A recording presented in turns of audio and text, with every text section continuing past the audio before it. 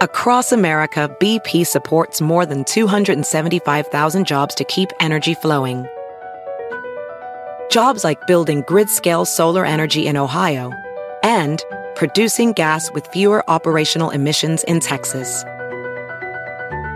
It's and, not or. See what doing both means for energy nationwide at bp.com/investing in America. Welding instructor Alex DeClaire knows VR training platforms like Forge FX help students master their skills. There's a big learning curve with welding. Virtual reality simulates that exact muscle memory that they need. Learn more at meta.com/metaverseimpact. This episode of The Bowery Boys is brought to you by the Historic Districts Council, the citywide advocate for New York's historic buildings and neighborhoods. For over 50 years, HDC has been the only citywide organization that works directly with the constituency of over 500 local community organizations across all 5 boroughs to preserve and protect New York's rich architectural, historical, and cultural heritage, working to landmark and protect significant neighborhoods and buildings, and understanding and upholding the New York City Landmarks Law. For more information, visit hdc.org. Funding for this episode is provided by public funds from the New York City Department of Cultural Affairs, in partnership with the City Council and Councilmember Benjamin Kalos. The Bowery Boys episode 390, The Story of Flatbush, Brooklyn, Old and New. Hey, it's the Bowery Boys. Hey.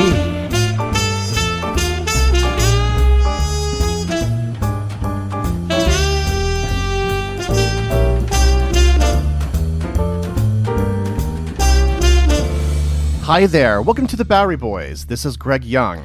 And this is Tom Myers with a tale of one of the most interesting and iconic neighborhoods in New York, and a very old place. We're headed to the Brooklyn neighborhood of Flatbush, south of Prospect Park.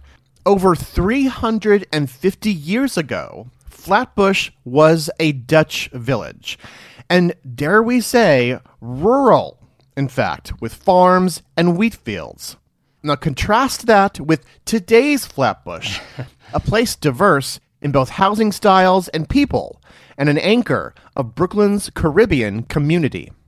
Now, when you say Flatbush to a Brooklynite of a certain age, the first thing that might get discussed is perhaps the Brooklyn Dodgers, who once played baseball in Ebbets Field here. Or maybe they know a famous person or two who was born or grew up in Flatbush, like Barbra Streisand, or Ruth Bader Ginsburg, or Bernie Sanders. You know, Tom, I actually think of the Henry Winkler gang movie, The Lords of Flatbush. Yes. But then, I'm weird like I'm weird like that. Most people, however, are probably familiar at least with Flatbush Avenue, the 9.9-mile-long avenue which links the Manhattan Bridge with the Rockaways, rolling through the neighborhood of Flatbush along the way. I mean, one can imagine what it was like back in the day, taking the trolley the whole way down Flatbush Avenue, maybe getting out at the Grand Movie Palace called the King's Theater, or jumping out at Church Avenue to get some matzo ball soup at Garfield's. But you can still do those things today, Greg. I mean, instead of a trolley, it's the B41 bus. King's Theater's still there. They do live shows today, not movies. And for a bite, well, maybe it's not matzo ball soup, but you can have a delicious roti or Jamaican oxtail. So our perspective today is to look at Flatbush really as a transformational place. A bundle of stories today that reflect its rural, then its suburban, and then finally its urban history. So hop on the trolley and join us for the story of Flatbush. Do, do, do, do. The Lords of Flatbush is a movie, do, do, do, do, about how life was in the 50s. A black leather jacket, a rumble or two, and a girl. Ooh, do, do, do, do. Well, let's start by situating Flatbush. For those who may not have yet visited, I confess that in terms of situating the place, even if you do live there, it's a little bit hard to visualize because this is a landlocked neighborhood in the middle of Brooklyn. And when it comes to Brooklyn, we tend to talk about, the waterfront neighborhoods or places with big historical landmarks. But for the most part, Flatbush isn't really that. We can say it's south of Prospect Park. Mm-hmm. Let's start with that. Yes, its northern border is basically the southern end of Prospect Park. Mm-hmm. But it gets trickier from there, however, because the neighborhood has been redefined over the centuries at certain points encompassing other neighborhoods around Flatbush. Okay, but to orient ourselves, let's go to one intersection as our gravity point for the show here, okay? And that is Church Avenue and the aforementioned Flatbush Avenue. That point being 3 blocks south of the southeastern entrance of the park. Okay, Flatbush and Church. And why is this an important intersection? This intersection pops into our story here from the very beginning. Okay, it's almost 370 years old. This is the heart of Old Flatbush. Further north of this point is the neighborhood of Prospect Lefferts Gardens, which took its name in the late 1960s to splinter off from the main Flatbush. Okay. Then, to the west of Flatbush Avenue is a cluster of small neighborhoods collectively known as Victorian Flatbush. Then further south of our intersection here is a neighborhood called Midwood. Remember that name. And then there is a separate neighborhood called East Flatbush that is east of our intersection here. And nobody listening really needs to remember this constellation of neighborhood names, although looking at a map would be very helpful. But each of those names will be popping up in our story today. Yes. And we should mention 2 newer neighborhood arrangements that lay over many of these places that I just mentioned, especially on the east side, Little Haiti and Little Caribbean, destinations which we will be focusing on at the end of our show, with a very special guest. So you have really underscored, though, here that we're talking about a very, very old place and an old intersection. Where does our story begin? Well, let's actually preface by starting with the original Canarsie tribe, the Lenape people who first lived on these lands. And in fact, if you walk further east, like through East Flatbush, keep on walking, you'll eventually hit the Brooklyn neighborhood of Canarsie, which is a nod to these people. Well, as we start many stories, almost 400 years ago, in the 1620s, the Dutch arrived into the harbor that would be known as New York Harbor, and they would set up a port town at the tip of Manhattan Island called New Amsterdam. And then over the years, they began developing small farming settlements throughout the region, sort of beyond that island, and in particular, on today's Long Island. Right. Brooklyn is on Long Island, of course, a vast and varied natural wilderness at the time. And this would be a part of the greater region called New Netherland. Mm-hmm. And the Dutch would eventually form 6 villages here. Yes, the original 6 Dutch towns were Brooklyn, Bushwick, New Utrecht, Gravesend, Flatlands, and Midwood, which is the town that settled here and is actually the star of our show today. Right. Midwood. Midwood. Or Midwood. So then where did the word Flatbush come from? That's a Dutch word, vlakkenbos, meaning a flat woodland. And in fact, both terms would be used to describe this region. And that second name, vlakkenbos, the flat woodland, plays a role in why the Dutch settled here in the first place. Right, it seems a little strange at first because it's not near the water, right? And it couldn't have been really that easy to get to in the 17th century. What was appealing about this location? Well, many of these Dutch settlers had been farmers back in Holland. And so this area actually has many topographic similarities to rural Holland. We forget this because, it's all smoothed over, but there's actually a lot of natural marshland here on Long Island and not conducive for farming. But on this spot, land here was a flat plain, very ideal for farming and perfect for Dutch settlement.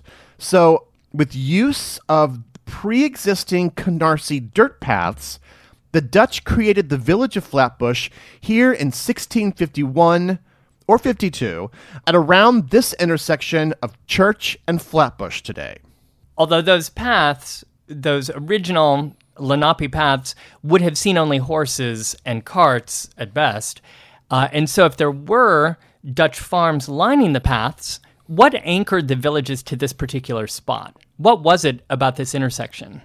Well, they built a church, the Dutch Reformed Church. Its construction ordered by the Director General of New Amsterdam, Peter Stuyvesant. It was completed in the year 1654. But then just 10 years later, the English arrived, of course, into New York Harbor and take over from the Dutch. And of course, then New Amsterdam becomes New York. But meanwhile, what was happening out here in Flatbush? I doubt that it just sort of magically became an English countryside village. Oh, but of course it did, Tom. Everyone started drinking tea and driving on the opposite side of the road. There are carts on the opposite side of Flatbush? Yes. No. Actually, for more than a century, it would remain Dutch culturally and in language, even as it slowly assimilated into colonial New York. The families who settled here in the years of New Netherland stayed for well into the 18th century and even beyond. Today, many place names here are associated with these very first farms, like Bergen, Ditmas, Martens, Cortelyou, and on and on. And there are even old Dutch farms standing in the region today, not just near Flatbush, but in many regions around Brooklyn. And the Dutch Reformed Church remained the center of town?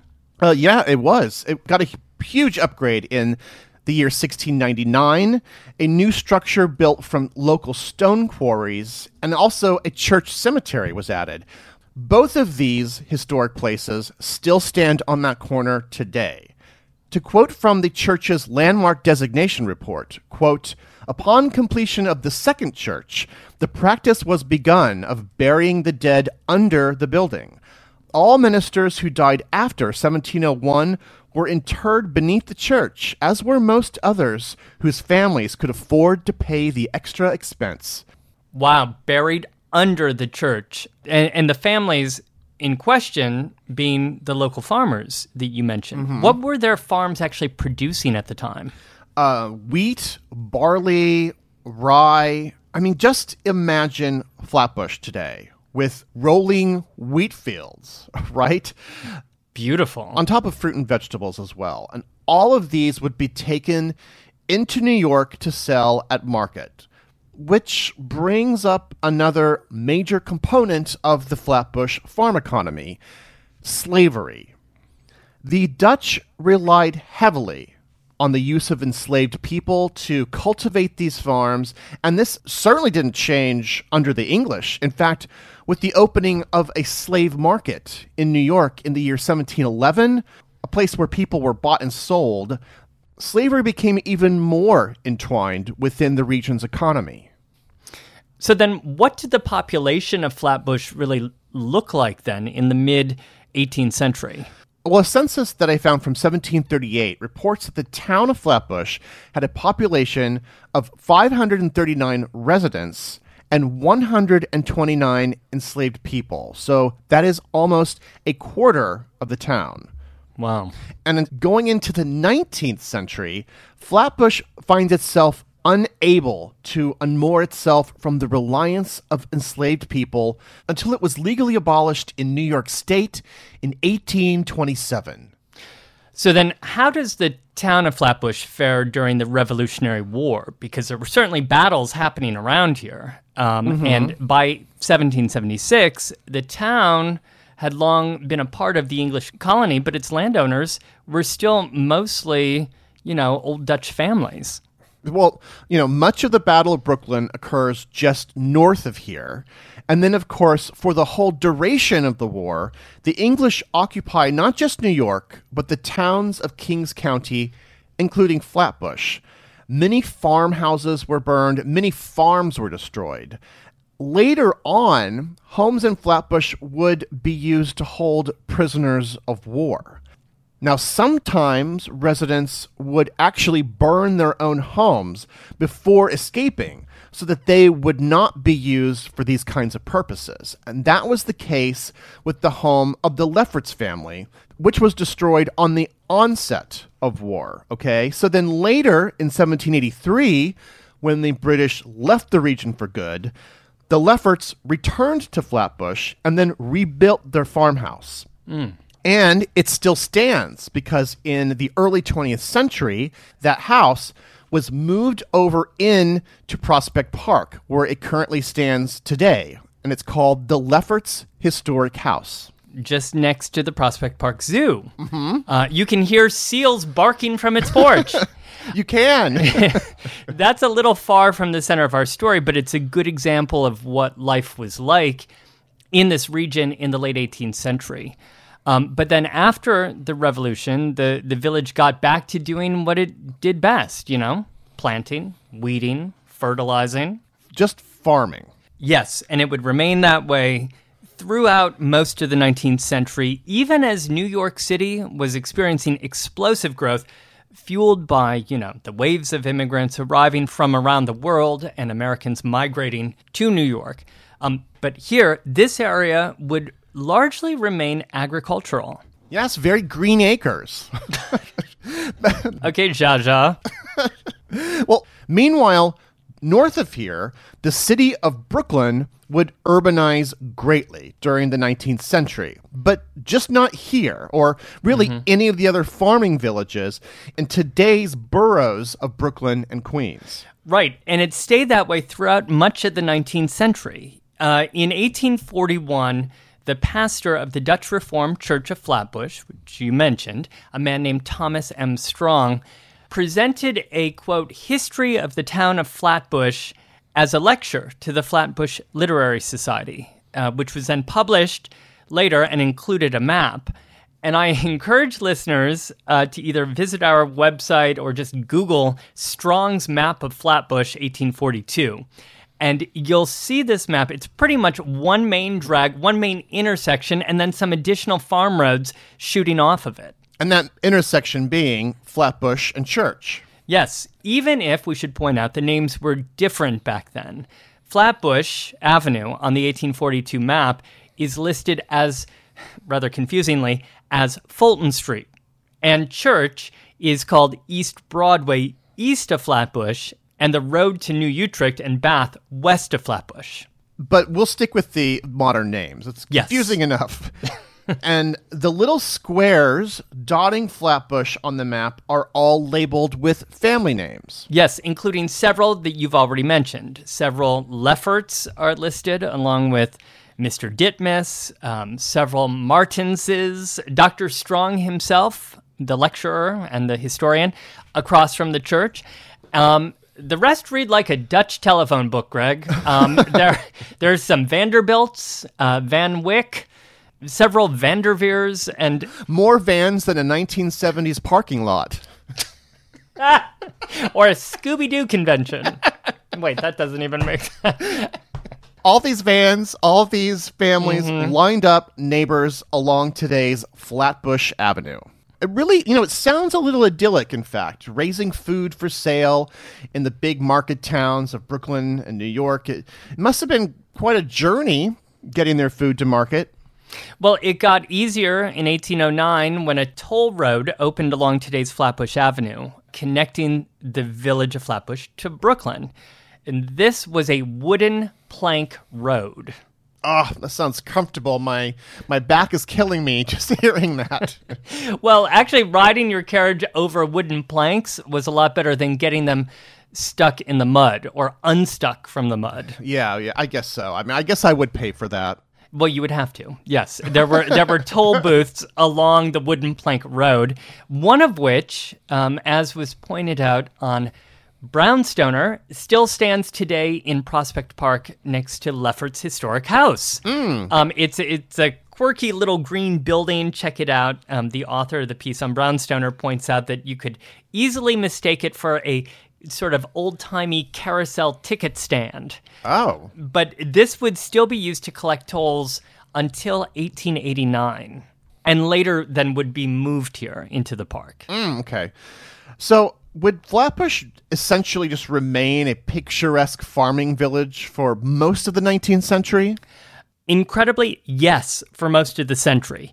One Flatbush resident named Gertrude Lefferts Vanderbilt would write her own history of Flatbush in 1881. Now, Gertrude was the daughter of John Lefferts, of the prominent Lefferts family, and a state senator, and she had married Judge John Vanderbilt, of another big Flatbush family and distant relatives of Commodore Vanderbilt. And her book is a fascinating time capsule. I recommend it to anybody who just wants to, as I have done, geek out for about a week with this. She goes back to Strong's map from 40 years earlier and in many cases then tells what happened to the families who lived in each of these houses and on each and every farm, whom they sold to, whom they married, when they died. And I assume were buried in the churchyard at Flatbush and Church? Most of them were, yes. I had the good fortune recently to spend an hour or so in the churchyard walking along the gravestones. And seriously, Greg, I mean, there they all were. All of the names that you've mentioned, all the names from Gertrude's History of Flatbush. There's Jan Lefferts, who died in 1776, his gravestone written in Dutch. Many of the old stones are actually in Dutch.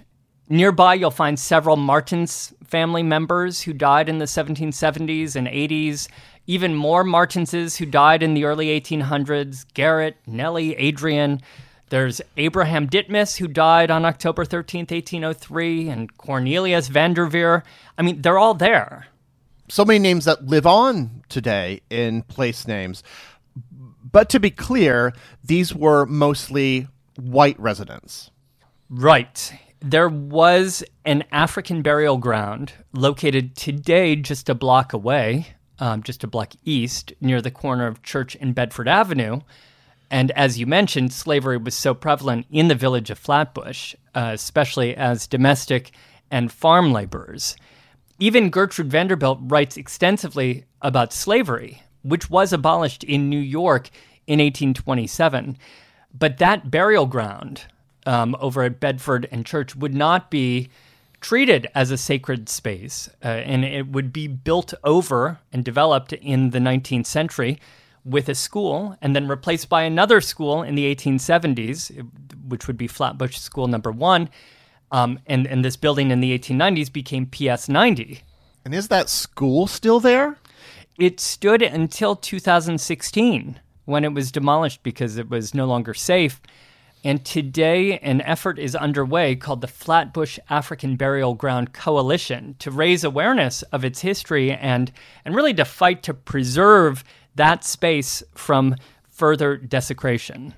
And to be clear, unlike a block away, of the people buried here, we know almost none of their names.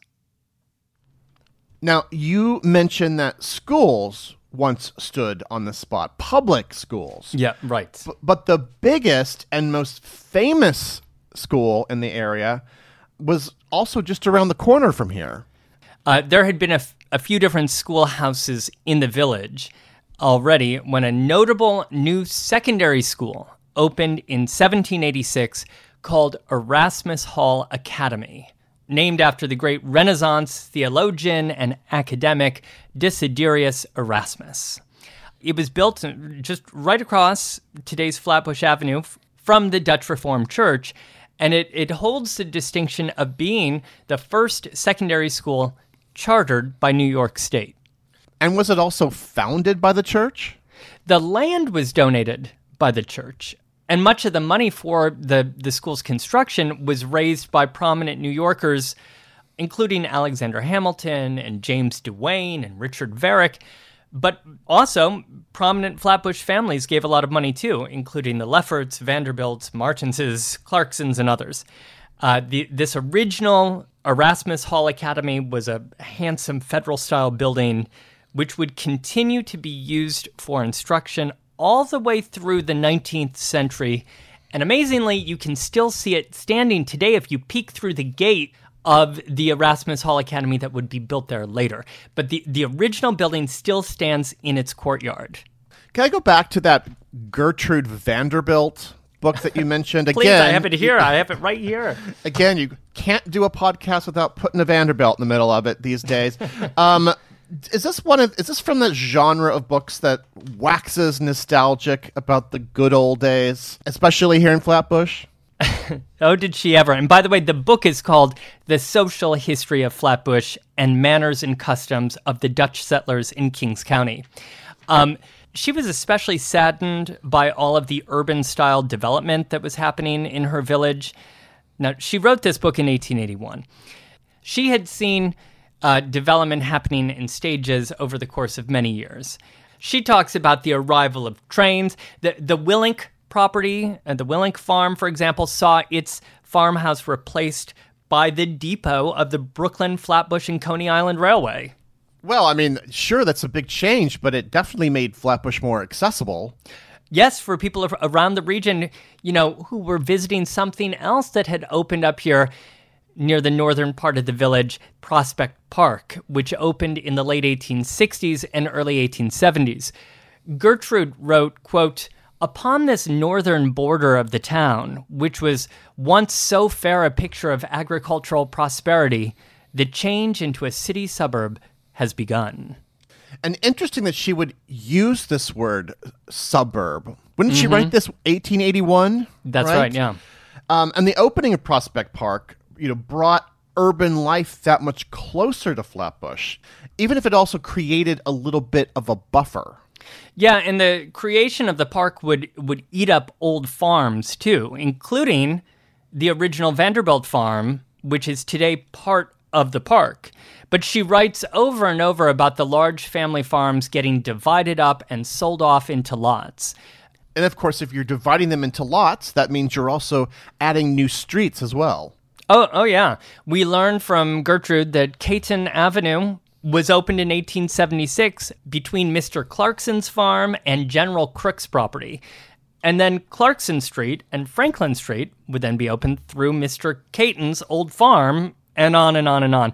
But the idyllic days of farm life in Old Flatbush were about to go away. Flatbush in the 20th century after this. This episode of The Bowery Boys is brought to you by the Historic Districts Council, the citywide advocate for New York's historic neighborhoods. In addition to advocating for significant historic and cultural communities, HDC offers a robust series of free and low-cost educational programs throughout the year. Join them for Preservation School classes for neighborhood advocates, in-person and virtual walking tours in all 5 boroughs, and features on their annual 6 to Celebrate Priority Neighborhoods. For more information, visit hdc.org. Funding for this episode is provided by public funds from the New York City Department of Cultural Affairs in partnership with the City Council and council member Benjamin Kalos. Well, I don't know about you, Tom, but I'm getting a little tired of the farm life, the cow manure and all of that. New York is where you'd rather stay. Yes, I would. I get allergic smelling hay, and in 1894, something inevitable occurs that will get rid of the hay. But one event which would radically change everything about Flatbush. Now, as you've mentioned, the city of Brooklyn was growing rapidly. In fact, it was one of the largest cities in the United States at the end of the century. But up to the 1890s, the city of Brooklyn did not include every single place within Kings County.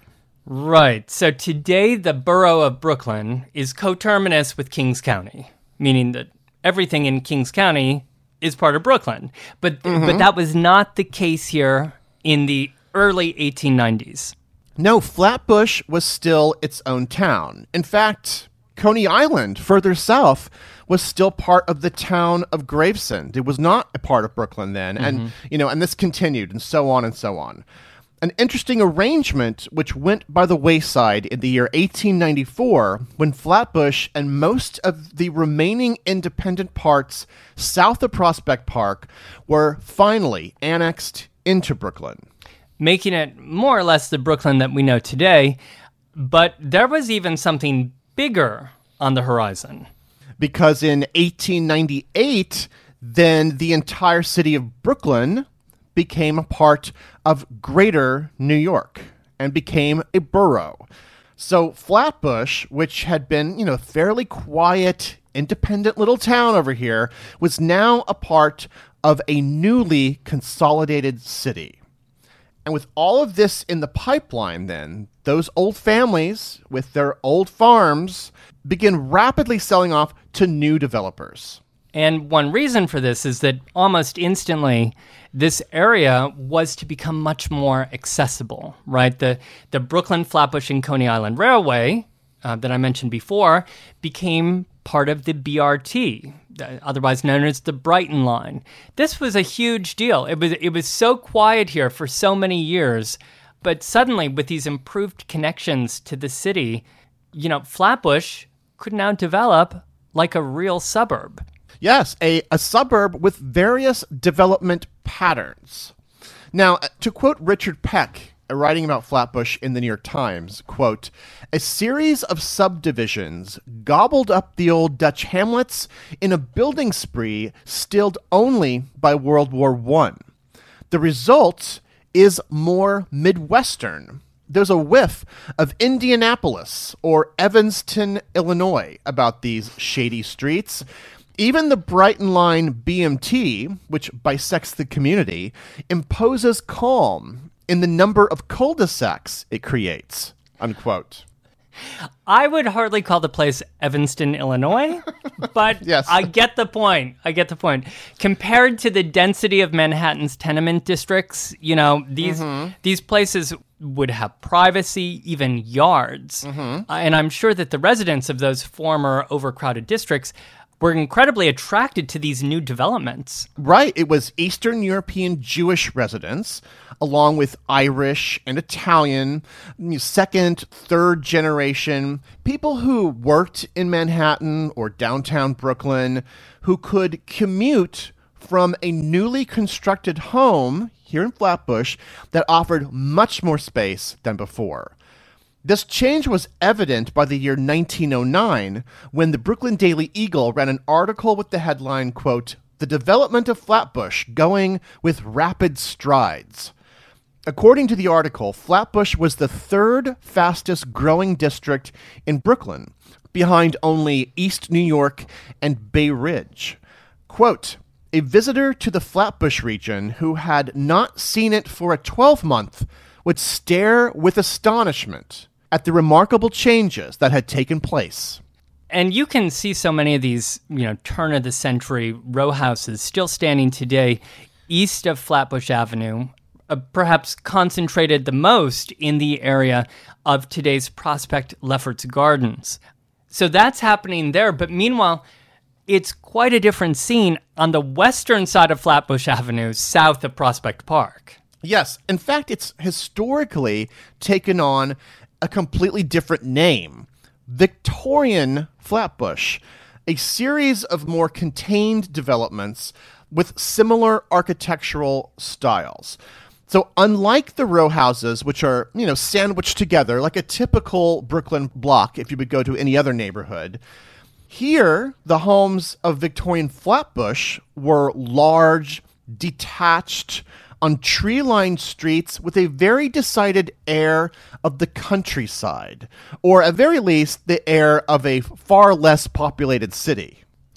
And Victorian Flatbush is a sort of umbrella term, right, for many different micro neighborhoods that we use today, all distinguished by these homes with this Victorian architecture. In fact, it's one of the largest collections of Victorian architecture still standing in the country. If you've never seen it, you really wouldn't believe it was in the middle of New York City Maybe the most famous district of Victorian Flatbush is Ditmas Park, developed atop the old farmland of Jan van Ditmarsson. Family later changed his name to Ditmas.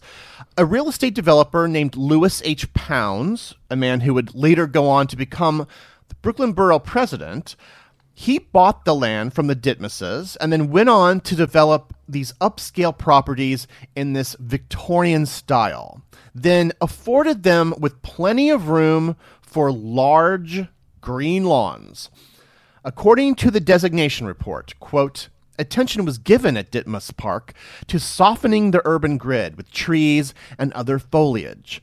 All of the houses were set back behind wide lawns, and small sidewalk malls were planted with trees, including maples, lindens, and tulip trees that have now grown to maturity and are the pride of the neighborhood, unquote.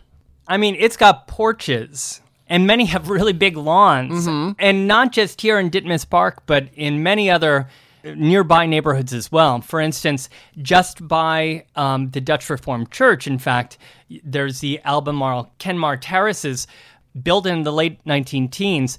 A few of these homes actually have garages built as part of their properties, making them some of the very first homes with private garages built in the United States. Yes, not refitted carriage houses, but actual car garages. So very high tech for its day. So long story short, just so much development came to Flatbush in just a couple decades, and then, of course, brought tens of thousands of new residents. Which meant probably that old Erasmus Hall Academy, with its federal-style building there, probably needed a serious upgrade. Well, yeah, in fact, it became a public school. Throughout the early 20th century, a brand new campus was developed around those old original structures, as you mentioned, to facilitate classes for thousands of new students. Work began in 1905, but the process, as you can imagine, took many, many decades, with the final major construction ending in the year 1940. It would be one of the largest high schools in New York during the early 20th century, and because of its lineage, it's nicknamed the mother of high schools. And I just have to add one more odd fact that I found in the New York Times.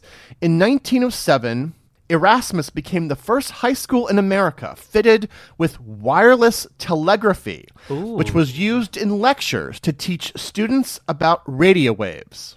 So basically, Erasmus students were the first in the country allowed to text in class.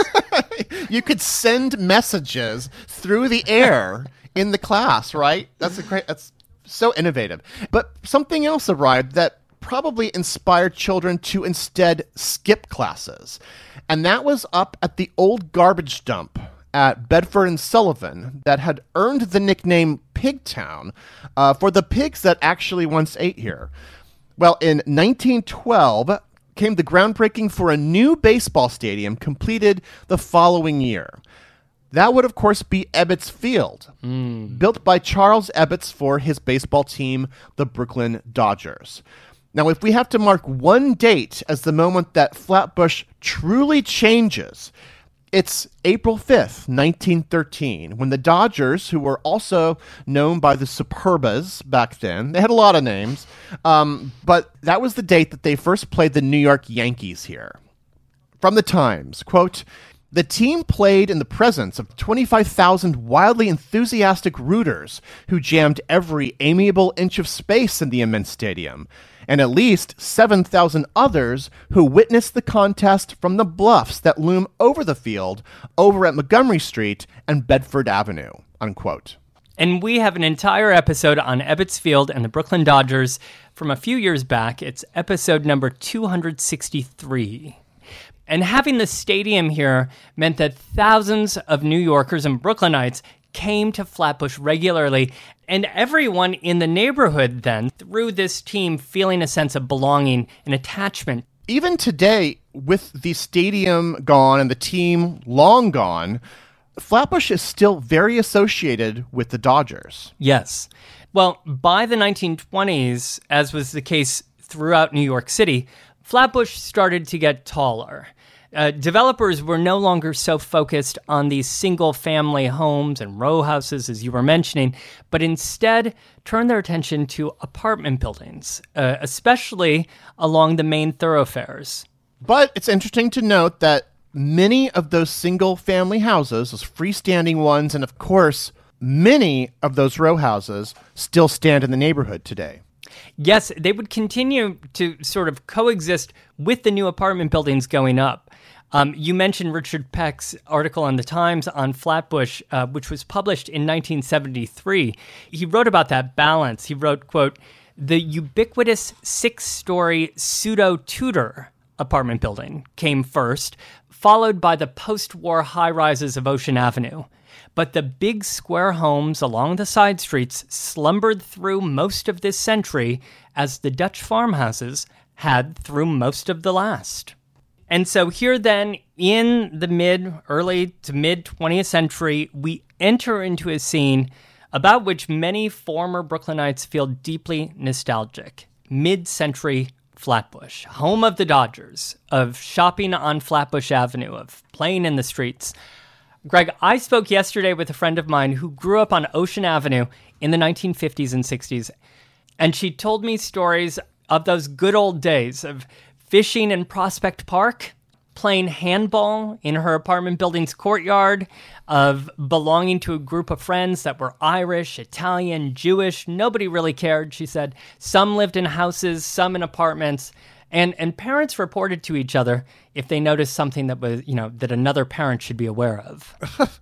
Wow, how cinematic. I might have seen this movie, in fact. You might have seen it at the King's Theater. Oh, yeah. I mean, I love the King's Theater. So when did this place open?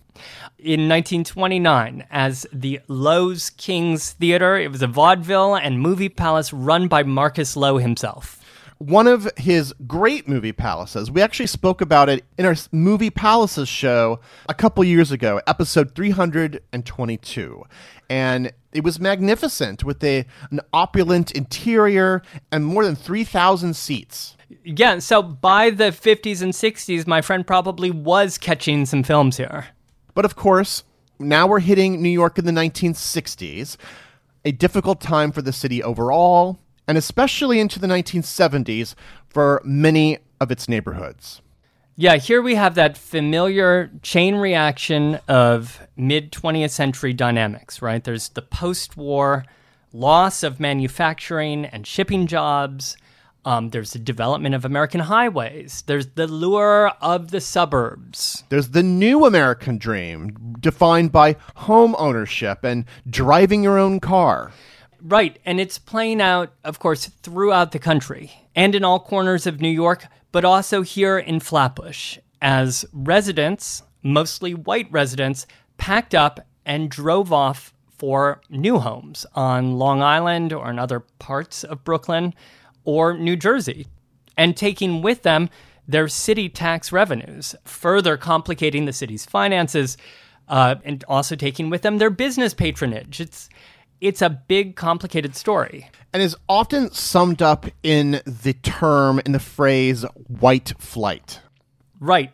And this story also involves racist lending policies by banks dating back to the 1930s and housing policies established under the New Deal's Federal Housing Administration. The government at the time wanted to promote home buying, so they were guaranteeing low-interest mortgages in the right neighborhoods across the country.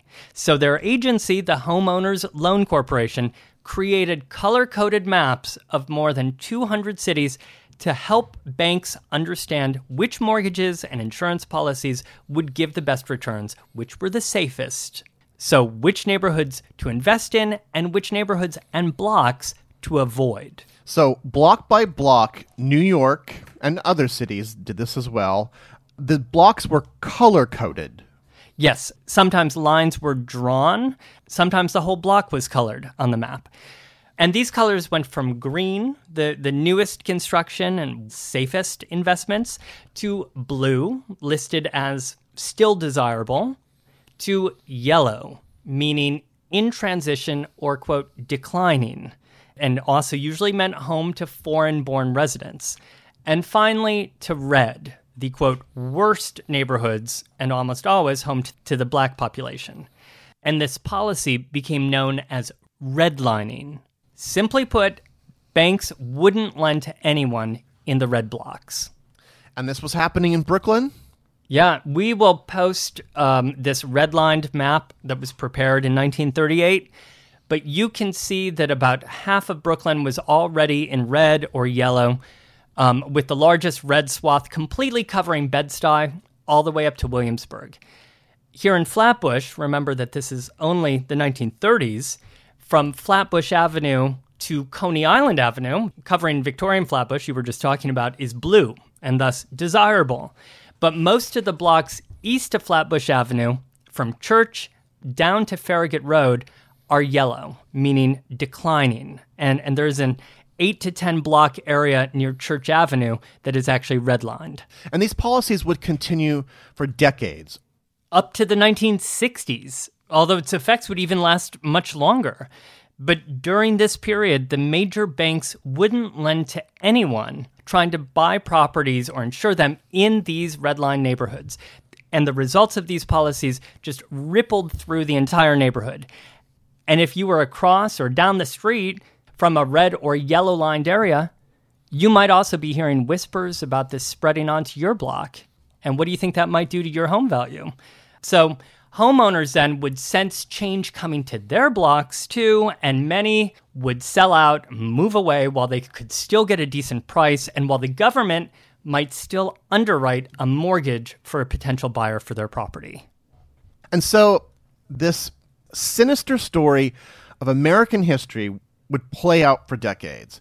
There's government-sponsored disinvestment in the neighborhood. Mm-hmm. And then add to the fact that in 1957, the Brooklyn Dodgers, da Bombs, announced that they were leaving town. Yep. The King's Theater was having a hard time staying in business. It would finally shutter in 1977.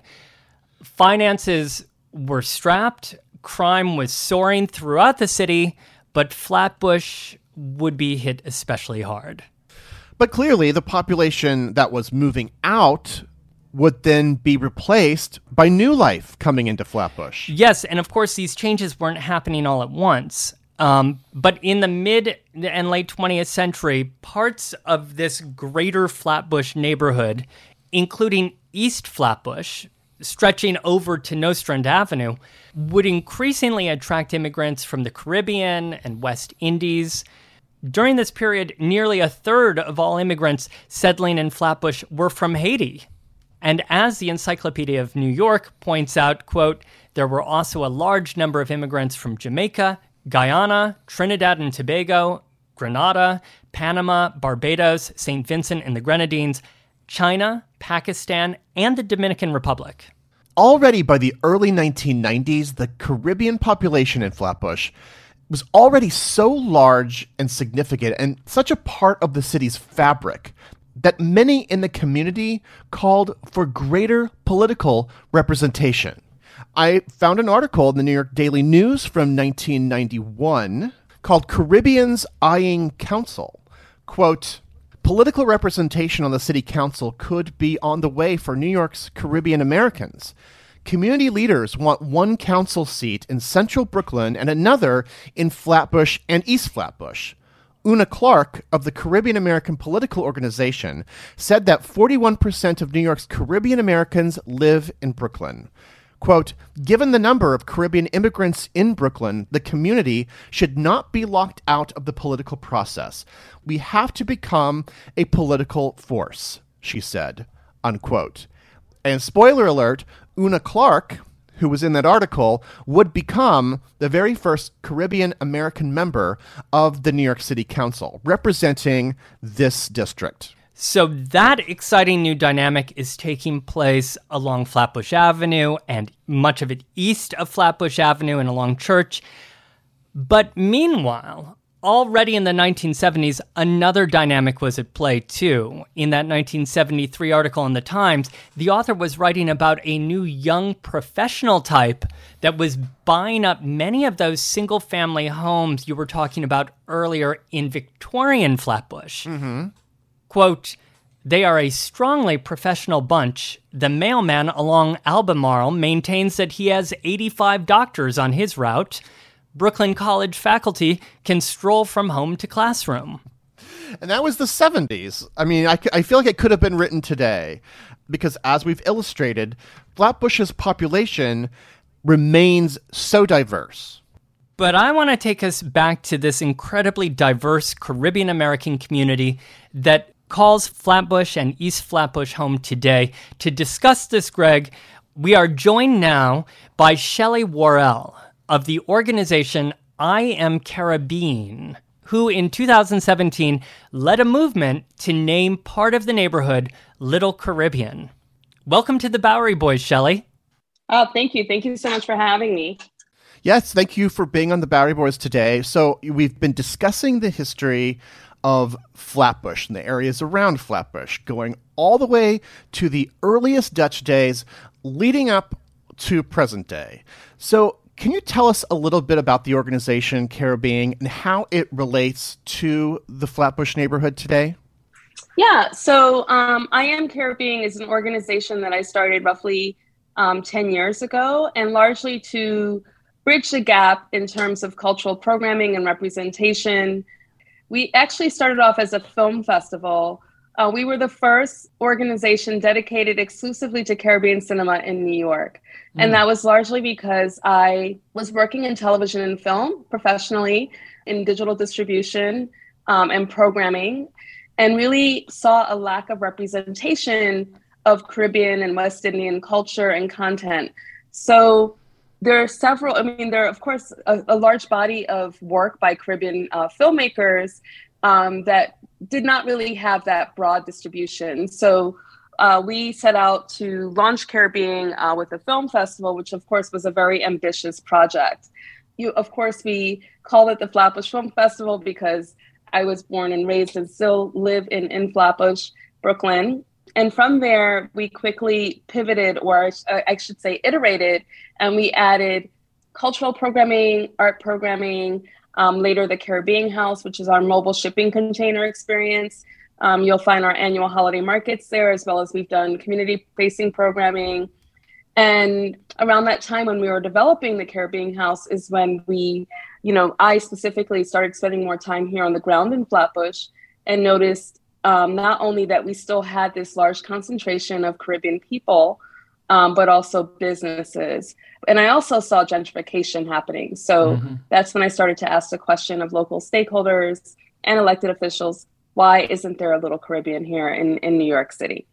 And when did that drive get underway then to rename at least part of the neighborhood Little Caribbean? In 2017. So we did a lot of outreach to stakeholders and elected officials, and we tracked all of those communications. And it finally came down from the mayor's office because no one really knew how to do it. Everyone was kind of like, well, yeah, I mean, that makes sense. But no one really knew how to actually get it done. And so finally we ended up at the mayor's office, and they advised us to actually develop Little Caribbean in partnership with the local business improvement districts. So that took place in 2017, September 2017. And yeah, I have to ask because we've had, a bit of a difficult time defining the boundaries of Flatbush, so how do you define specifically the borders of what you consider Little Caribbean? Yeah, I mean, so Little Caribbean, it starts at the Flatbush Junction. So that's by Brooklyn College, where I also attended as an undergraduate student. And it goes up to Empire Boulevard. And so that's where you'll find entrances of both the Brooklyn Botanical Gardens as well as Prospect Park, who we are both are supportive of Little Caribbean and of I Am Caribbean. And then it also, similarly, Nostrand from Empire to Erasmus, Rogers, Empire to Erasmus, Church Avenue, from the B&Q stop all the way, past Utica, and Utica from Eastern Parkway all the way down to Avenue D. So it's a pretty large footprint, and people want it to be even bigger. People are asking us to go further north into the Crown Heights and further east into Canarsie, but of course we just can't take up all of Brooklyn. Though I would argue that we're a pretty important community here in not only Brooklyn but in New York City. Absolutely. I mean, I think it's pretty amazing that, you were born and raised there, and then you actually affected this really major change. You're continuing to, actually. As a longtime resident, how would you describe how the present interacts with the past in this area? Not just the Caribbean population, but also maybe especially them, but just sort of generally, because you can't really, you can't mistake like that old Dutch church. Right. Yeah. So what you find, like when you walk on that intersection of church and Flatbush, on weekends, particularly, you'll find a lot of Caribbean vendors street vendors on those corners, on the steps of the church, or on the street corner selling, snow cones, flagathon. He also sets up on that corner. I've seen roasted corn, just a ton of sort of new immigrant experiences juxtaposed against old New York or old Brooklyn, if you will. But the other new thing that we have a lot of gentrification that's taking place, and it's pushing deeper and deeper into the community. So, sometimes when I go to a roti shop, like one of my favorite roti shops is, I don't know if I want to say it here because it's always there's already a line, but you'll see a lot of, non-Caribbean people who are there, to order doubles, to order roti, and they know exactly how to order it, how they like it. And it's very, it's actually, your heart feels warm because, of course, our community is here for everyone to enjoy and access. But it's just great to know how people have become experts in these things, things like Caribbean food, even, during the annual West Indian Day Parade, whether it's the Carnival or the Juve celebrations, you'll also see new residents who are participating in our festivals actively. So those are some of the things that I've been seeing over the years. So you were raised in the neighborhood, and I'm not, going to date you here, but are you talking like 90s, early 2000s? I mean, I'm curious about what you saw in terms of change over your lifetime. Yeah, I mean, I think one of the most obvious things or disturbing things, something that is there's a shift in the demographics. And I think it's not only in the Caribbean community, but in many Black communities and also brown communities throughout New York City. The numbers have gone down, particularly I know in the last census, in double digits. So, gentrification is definitely displacing our community because rents are extremely high, and even, people can't afford to buy homes in the neighborhood anymore.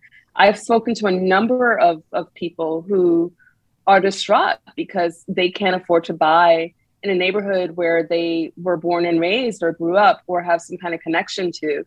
And that's pretty alarming and disturbing. There's a young lady that I spoke with a few weeks ago, and she said she's trying to buy back her parents' home. And when she goes on that block, she feels weird because people look at her like, what is she doing here? Like she doesn't belong. But she actually, when she was born, that's where her family lived.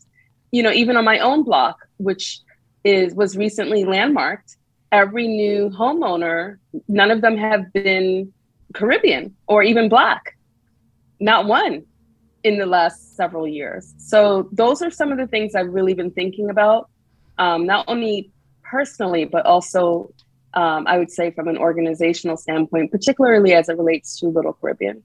Well, I was going to say, I think that underscores the importance of, celebrating and supporting Little Caribbean, but also the organization that you created, right? It's like it seems to grow in its importance and its need as the years go by.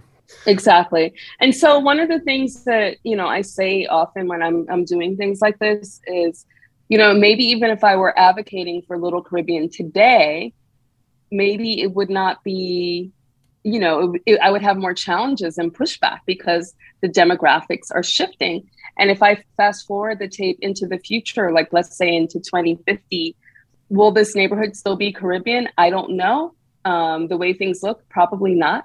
But I think it's very important to memorialize the community that made such a significant contribution, not only to our neighborhood, but to our borough and to our city and to this country, whether culturally, economically, socially, politically, and just overall. I was kind of thinking about this while I was reading, overarching histories of Flatbush, and you get to the section in the 1950s and 60s, and certainly the 70s, when they're constant, like every source mentions white flight. And, Little Caribbean and what you're celebrating is also the flip side of that story. And how do you balance those two different narratives? Well, the funny thing about white flight is now the white flight is actually coming back to the neighborhood because it's actually a very desirable neighborhood, largely because a lot of people want that kind of Brooklyn suburban experience. Luckily, it's still very much like a neighborhood. And there's also really beautiful housing stock. Right. So, the flight's actually coming back because it's affordable for some families and it can give you that sort of Brooklyn family Park Slope-y kind of lifestyle. But yeah, I hear a lot during the 70s and 80s that there were a lot of people who left to go to whether New Jersey or to Long Island, even Canarsie. Like some people left and went to other parts of Brooklyn. But that's what gave way for our community to actually, have a stronghold to invest and to become homeowners, to become business owners, and to really become more assimilated and grounded here as new immigrants. Well, listener, here's a twist. We are about to head out into the streets together because Shelley will be leading us on one of her authentic Caribbean flavors tours in our very next episode. And that episode is coming next week. You only have to wait 7 days for that show. And honestly, I cannot wait to taste it for myself. You better come hungry. Oh, I'm not going to eat anything that day, and maybe the day before. Shelley, we can't wait to meet you in the streets of Little Caribbean. Thank you so much for joining us today on the Bowery Boys. Thank you. Thanks so much for having us. Please visit our website, BoweryBoysHistory.com, where I'll have many historic images of Flatbush, of course, a few maps, including a couple that we've mentioned on this show. Plus, we'll have more about I Am Caribbean and other events this summer relating to the Little Caribbean community here in Flatbush.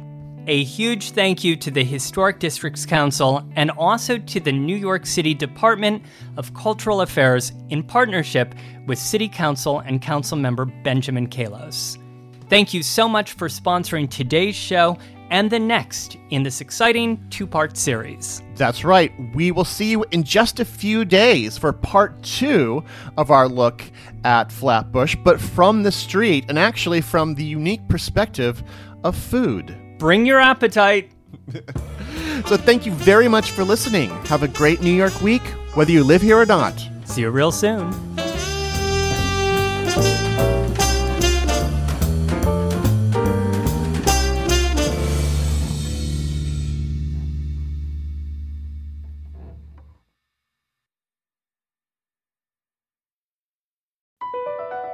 BP added more than $70 billion to the U.S. economy in 2022.